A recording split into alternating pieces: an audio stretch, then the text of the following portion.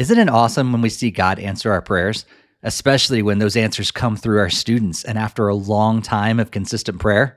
My name is Steve Cullum, and welcome to Student Ministry Connection. Today, with the help of one of my high school students, I want to share a story about how God did just that in our ministry and our community, and He wants to do the same in yours as well.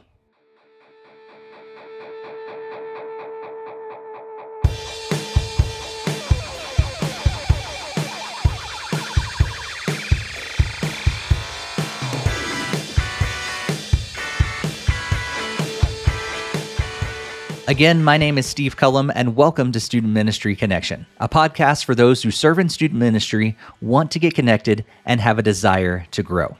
Some of you might remember back in episode 87, we had Travis Deans on the podcast to talk about the strategy of a 9-month mission trip with students. Essentially, this is an idea where students will approach their entire school year with a similar mindset that they have on a mission trip. Not to just get through it, but to make every moment count for Christ. And they can do that through 3 main methods: prayer, care, and share. And as I mentioned on that episode, we were going to try to implement that 9-month mission trip in our student ministry this year. And we've had several amazing God stories that have resulted from that initiative. We've had so many of our students who have grown in their prayer lives. They've stepped out to serve others in their school and in their community, and they bring their friends to church and student ministry all the time. It's so cool to see all that happening. But today I wanted to focus on one particular story that was just a huge answer to prayer that honestly we've been praying for this particular thing for over 4 years. Now, if you're a regular part of our community here, this episode is going to feel a little bit different than normal. First of all, I've invited one of my high school students to join me, and second, it's going to be more story-driven than a usual interview. Also, we've purposely chosen not to share the student's full name. I hope you understand. But before we hop into this story, I want to pause and thank the sponsor of this episode of the podcast. G-Shades is a youth ministry curriculum and teaching strategy focused on helping students see everyday life situations through the lens of the gospel. G-Shades has options to fit everyone as well, with 3 plans to choose from. This curriculum gives you the resources that you need to do what you do better. Do you need message outlines, a discussion guide, and a game? That's just $20 a month. If you're looking for a higher production value, including bumper videos, Instagram devotionals, and parent guides, that's $30 a month. And if you want an affordable, engaging video curriculum, G-Shades has you covered for only $40 a month.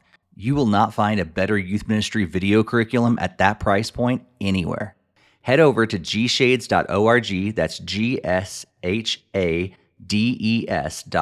to download Season 4 of G-Shades curriculum and use the promo code CONNECTION at checkout to receive an extra $20 off your order. G-Shades, seeing life through the lens of the gospel. Thank you, G-Shades, for sponsoring this episode of the podcast. You can find the link to G-Shades in the podcast show notes. Growing up in the middle of the Bible Belt in the 1980s and 90s, it wasn't uncommon at all for us to talk about church and the Bible at school. And we had several Christian clubs on our campus. They were all well attended.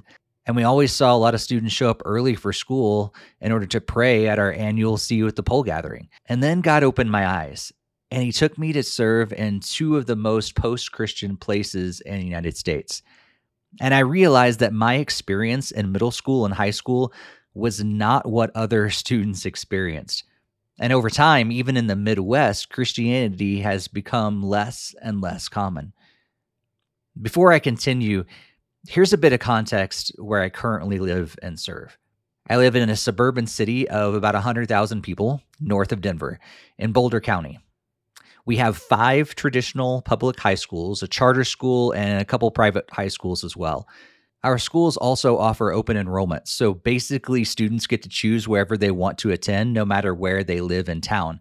So while some schools have a decent Christian presence on campus, there are some schools who had nothing. And one in particular hadn't seen anything overtly Christian on their campus for over 4 years. And in fact, a little over 4 years ago, several of us at our church and other youth pastors in town realized this, and we started praying. And over time, we saw God begin to work. He worked in the lives of teachers and administrators who loved the school that they worked at, but they also loved Jesus. And they started coming together, and we started having conversations and prayed together and thought, what is God going to do? What can he do in this particular school? And there was a lot of people that were excited about something happening. However, the laws state that, while clubs and groups need to be supervised by a school employee, they must be student run. And this particular school had been going through some hard times, and they were actually a little hesitant to allow any Christian thing to happen on their campus. And year after year, the thought of stepping in to face the school administration, to jump through all the hoops that they needed to, and hoping that they would finally be able to gain the approval to start something, just really overwhelmed all of our Christian students. But we kept praying. And this last year was probably the hardest and the most focused prayers that we had prayed, because we knew that God had brought a lot of these pieces together, but we were still waiting on that student leader. Meanwhile, as I mentioned earlier, our student ministry had launched into the 9-month mission trip for this school year. And as our team of leaders shared with students about what that was all about, they discussed it in their small groups, and they prayed together for what God was going to do throughout the school year. An emerging student leader began to think and pray herself. Laura had been in church most of her life, and she was a part of my wife's small group, and she was just beginning her junior year. And while she knew it was going to be a lot of work, she also knew that God was asking her to do something big in her school.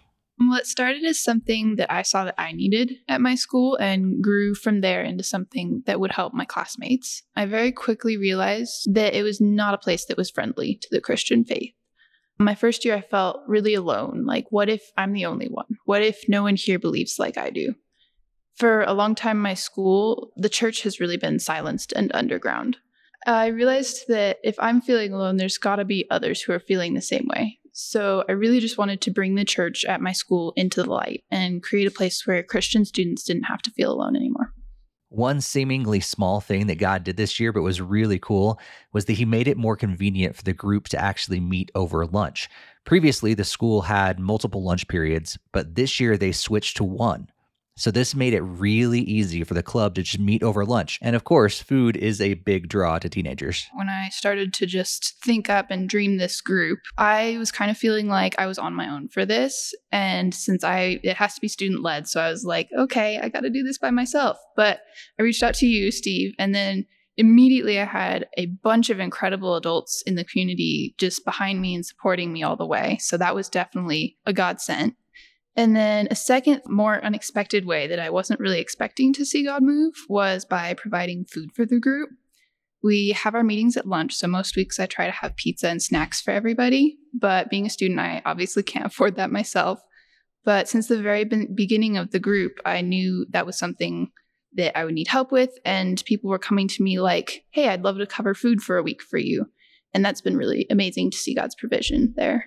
Laura knew that a group like this could serve two purposes: to bring students together who already knew Christ, but also for those students to have an impact on the school at large. Primarily, I wanted to make this group a safe place for Christian students at school. I wanted this to be a community where we didn't have to feel like we're all alone at school anymore, where we can lift each other up and strengthen each other and pray for each other and all of that kind of thing that we didn't really have before this. After that, I want to see long-term change in my school for the better. The atmosphere at my school has over time shifted into something that's very dark, and I don't want it to be that way anymore. As I said earlier, there were a lot of different hoops that she had to jump through in order to make this group happen. And a lot of students, in the face of all those things, would have probably been really nervous. But surprisingly, Laura wasn't as nervous as you might think. I was a little nervous at some points, but God's really emboldened me to do this. One time where I did start to feel a little nervous was before talking to the administrators at my school. I was worried that, what was I going to say, and what would they think, and what would they say? And God actually reminded me of a verse in Joshua where the Lord says, "See, I have already delivered Jericho into your hands." Just kind of telling me, I've already won the battle. You just need to go take the victory. And while the group is not blown up in terms of attendance yet, it's a steady growth that we're seeing, and there's a core group of students that are inviting their friends. We've seen new students start to come that have not really been plugged in anywhere before. And one student in particular considered herself an atheist not too long ago. God is clearly working, and everyone involved is trusting that he will continue to work as he has so far to use this group to impact the school that was, for a long time, unreached. Maybe you have students in your ministry who are thinking about starting a group like this. If so, Laura has some encouragement for them. So this is going to kind of sound cliche, but don't be afraid. I know that's easier said than done because I know I was afraid at some points, but we've got the power of God with us. We don't have a reason to be afraid. Don't write yourself off as being too small or too young or too quiet. If the decision was up to me who would be the best to lead this group at my school, I would have picked me dead last. I'm generally pretty quiet, and I don't see myself as very courageous or daring, but he used me anyway. So don't write yourself off. Don't be afraid. God's got you. Trust in that power. I also asked her what she would say to other youth pastors who want to encourage their students to do something similar, maybe in starting a club or stepping out to lead others in Christ in their high school. I would say encourage them to be strong and let God have complete control of the situation. Tell them that it doesn't matter if they feel small, because God often uses the unlikeliest of people. Tell them not to wait for somebody else to do it, because we're the next generation of the church. And as we come of age, it's up to us to take care of these things.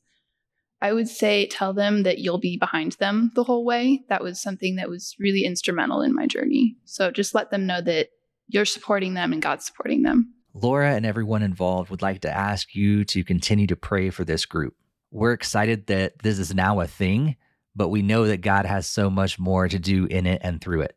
I would very much appreciate the prayers. I would ask that God just continue to work through this group to be a light at school and to work through the people in this group and to help us lift each other up.